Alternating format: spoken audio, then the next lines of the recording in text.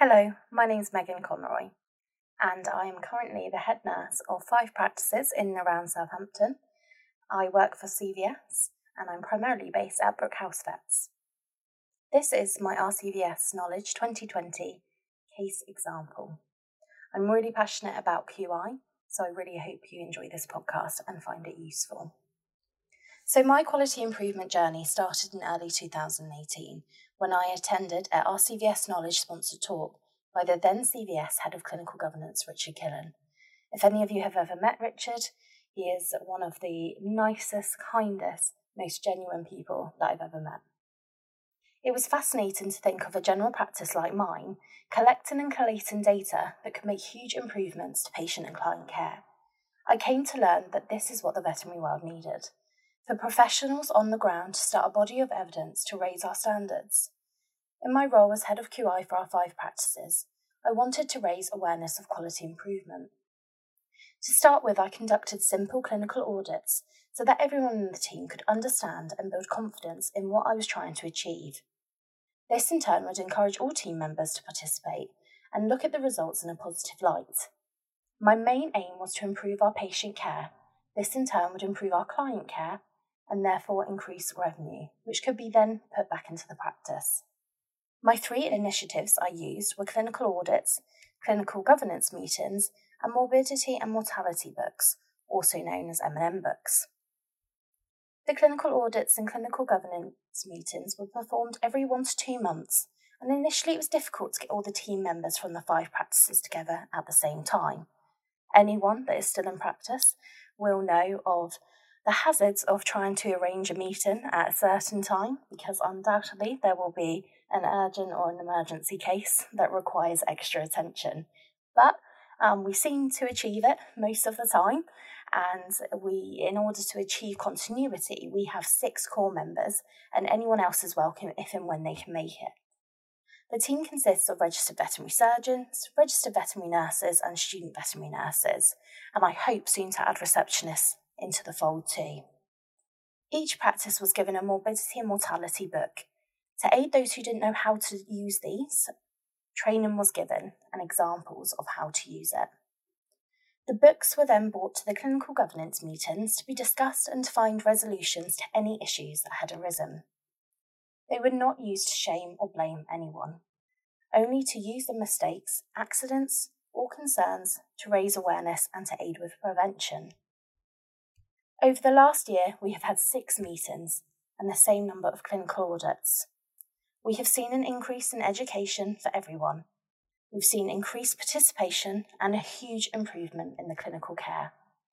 The veterinary world is ever evolving, and I wanted our group of practices to continually develop and constantly reflect on how we practice. To allow others to question each other, not in a critical way, but in a way that encourages us to use evidence to support our decision making. I am so proud of what my team and I have achieved over the last year and the improvements we have seen. The example of QI I want to use is my internal audit on oral cytology, the antibiotic use. This was done in 4 of my 5 practices. My 5th practice was excluded as it was a new acquisition and I could not obtain the data. I wanted to see how often our registered veterinary surgeons were obtaining in-house swabs to perform microscopy before deciding if antibiotics were indicated.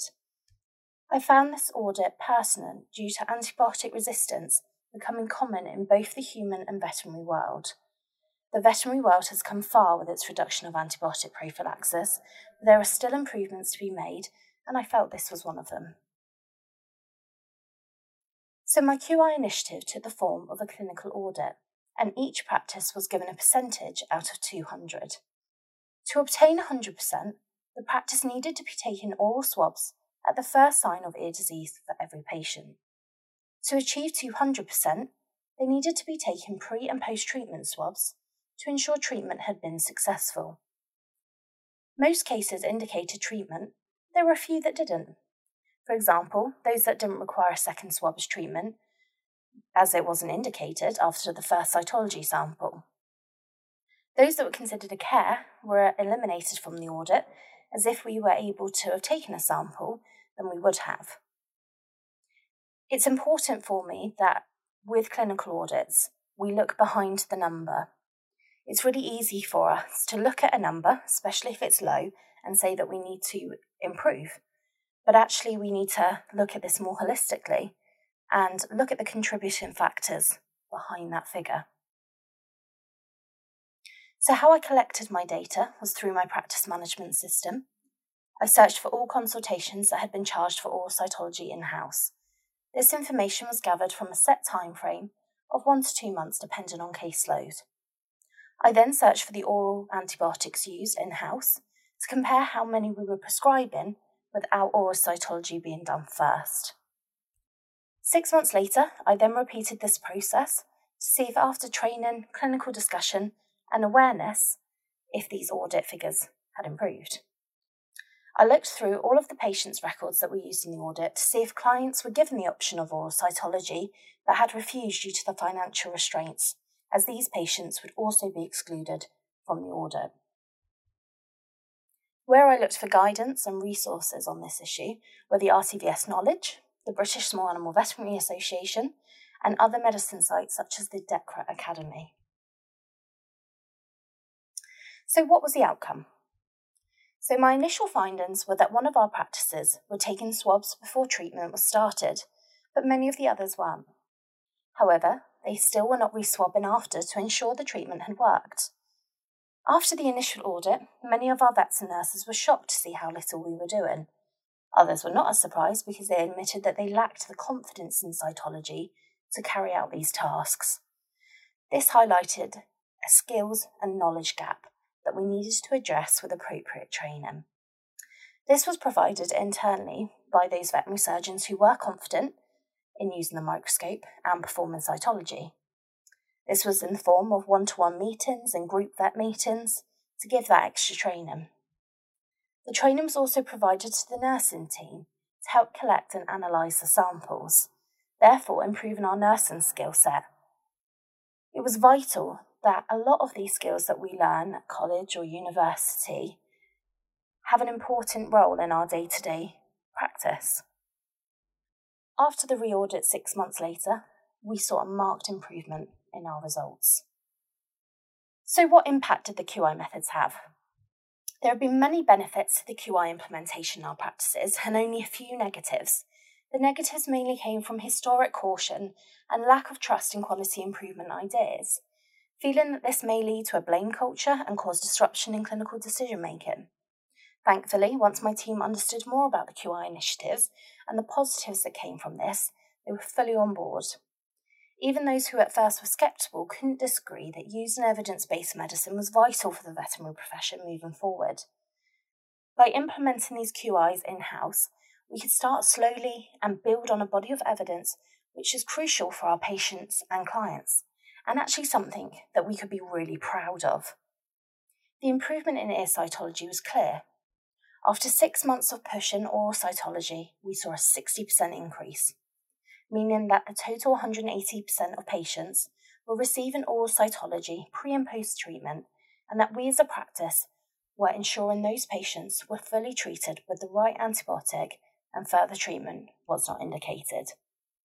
This means a huge improvement to patient welfare, as those patients did not have to suffer for longer than necessary as they were given the correct treatment course the first time round. We also increased our own revenue for the practice, as we were not sending so many of our samples to the lab for external validation. Our clients were charged less by us than the external lab, though this meant high levels of client satisfaction and less waiting times for answers, as we were able to give a diagnosis at the point of initial consult. It also showed that some ear disease was not infection, but inflammation, so antimicrobials were not prescribed, meaning less antibiotic resistance in the future. Once our team saw these benefits, our oral cytology has been taken up enthusiastically, and both veterinary surgeon and nurse have relished in analysing these samples. They've even started to move on to other forms of cytology, such as haematology and fine needle aspirates. So our whole team has become incredibly QI friendly. When I started the morbidity and mortality book, clinical governance meetings and audits, I think people started to see how easy it was to communicate your concerns and resolve them without fear of ridicule. I have to say, I am the practice champion, but I am incredibly well supported by my clinical director and practice manager, who are both keen for us all to continue on this QI journey. It has helped all of us extensively, not only on cytology, but patient safety checklists, post-operation complications, and nursing considerations. Our vets don't feel like they are facing the Inquisition when asked about a case, but use it as a learning tool for everyone, from receptionist to vet, from start to end, resulting in a happier, healthier patient and team. As previously said, we're not only carrying out clinical audits, but clinical governance meetings and M&M books. Another great achievement is that I have now got other members of the team undertaking their own research or audit. For example, another fellow RVN at one of our branch practices now has the confidence and knowledge to carry out her own audit in an area she is passionate about.